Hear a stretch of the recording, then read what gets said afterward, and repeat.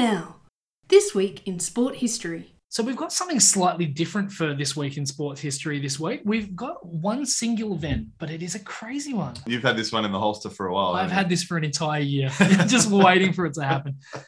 November 8th, 1978, one of the craziest basketball facts of all time, and something I didn't know until just last year when I found this.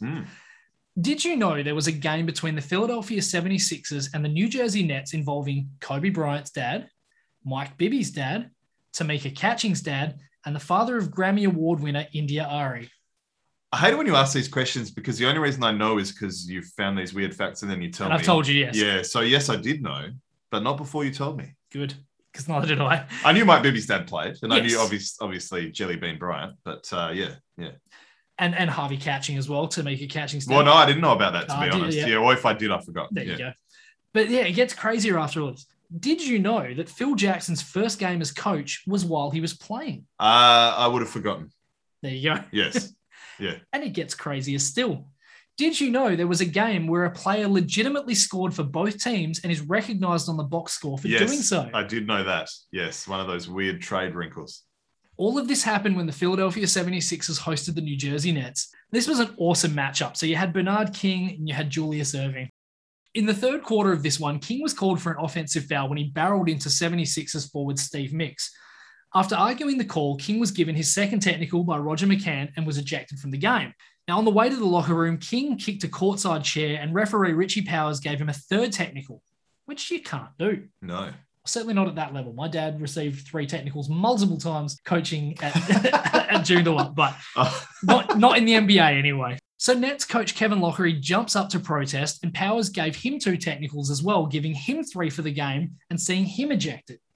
Phil Jackson, who was a player assistant coach for the Nets at the time, took over for Lockery, his first game as head coach of an NBA team. The Sixers went on to win the game in double overtime with Eric Money top scoring with 37 points. Aptly named.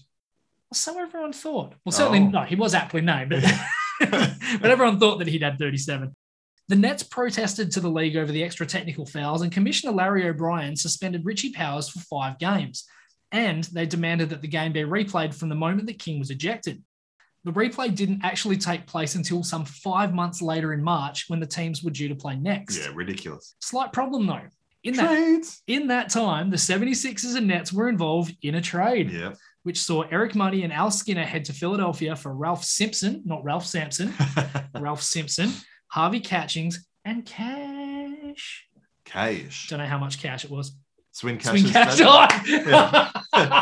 Oh, you beat me by That's one father that wasn't participating. About a tenth of a second. You did well. The league decided when the replay was due to be played that the players should play for their new teams because they could sabotage the result to aid their new teams. So Simpson, Catchings, and Money all played for both teams in this game and all were displayed under both teams in the official box score. Oh, it's bizarre. Eric Money scored 4 for the 76ers to go with the 23 he was accredited for the Nets for a total of 27 in the game. I challenge you to find me a stranger box score. Oh, no. In NBA history. It will never happen again. No. Like it's remarkable. It is.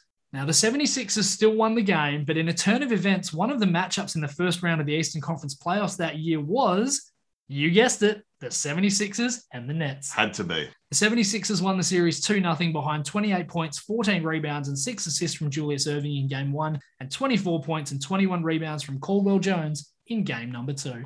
Do you know Julius Erving was actually offered to the Knicks and they didn't want him? Wah, wah. Oh, man. What a horrible decision that was. Yeah. But turn of events, that was the reason they got Julius Randle.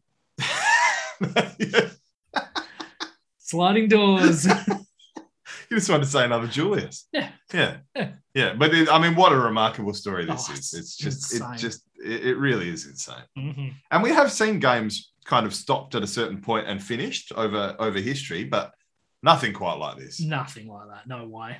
And just the fact they played in the playoffs as well, it's just nuts. Oh, yeah. It really is. This week in sport history.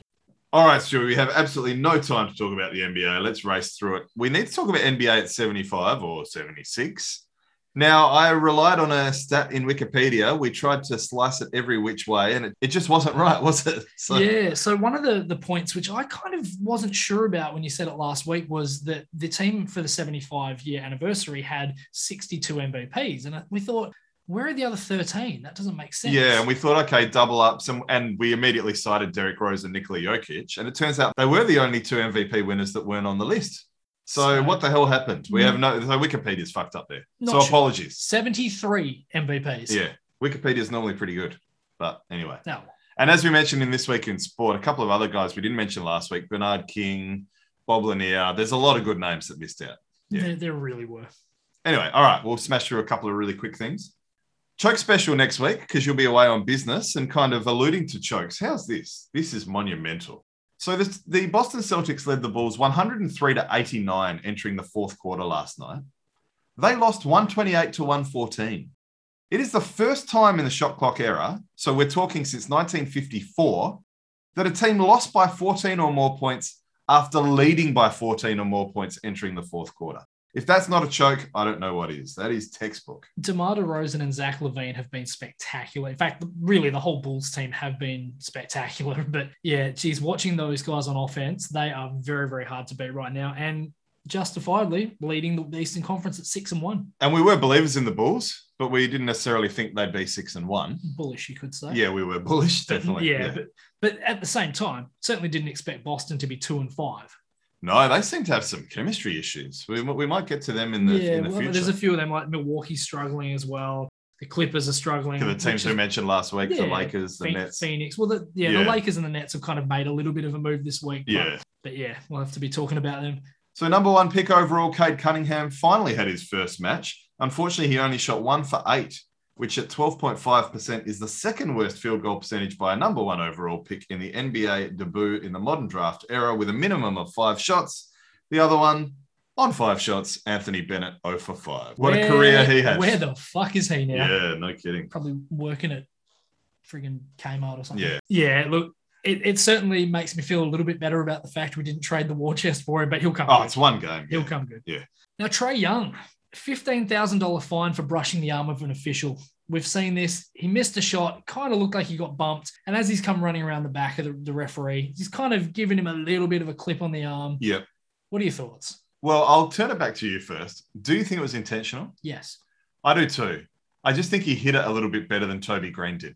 Oh, he hit it incredibly Toby well. Green didn't hide it. I think he meant it, but he hit it well enough that I think he shouldn't have got fined for that. Yeah. Look, it did seem incidental to me. Although it probably opens up a can of worms. Maybe. Yeah, I don't know. I think there was plausible deniability there because he did kind of hide it because it kind of looked like he was looking at his shot rather than where his surrounds were. Yeah. So there was plausible deniability. So yeah. Maybe if he turns around and gives him the whole sorry, didn't mean to do that. He maybe could have apologized more. Yeah. Not so great. Yeah. From something not so great to something moderately hilarious. Yes. Oh, it's bound to happen. The Ben Simmons saga has taken a pretty sharp nosedive. Well, it just continues. So spiral. The Portland Trail Blazers were in town today, and it has to be said, they haven't been great, Portland Trail Blazers. Damian Lillard averaging career lows in points, field goal percentage, 3-point percentage, steals and blocks. And he's been very forthcoming about his struggles. To his credit. Yeah. And he's another one of the many people struggling with the rule changes, which we'll probably talk about a bit more. Yes, definitely. Once we have a bit more of a sample size on that one, I think. But we heard the chant, we want Lillard. Yeah, it was bound to happen. From the Philadelphia faithful. And I tell you what, they'd be lucky to get him for Simmons right now. I think they might have to stick with McCollum if they can get him. Yeah. So, yeah, but it's interesting. The Sixers, honestly, like one game out of first place right now.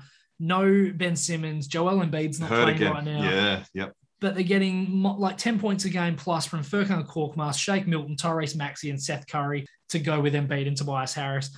Matisse Thybulle doing what he does. He's averaging 21 minutes a game, still the only guy in the league with 1.5 blocks and steals a game. Oh, his highlight reel has been fantastic. The Aussies highlight reel, along with Josh Giddey, has been fantastic.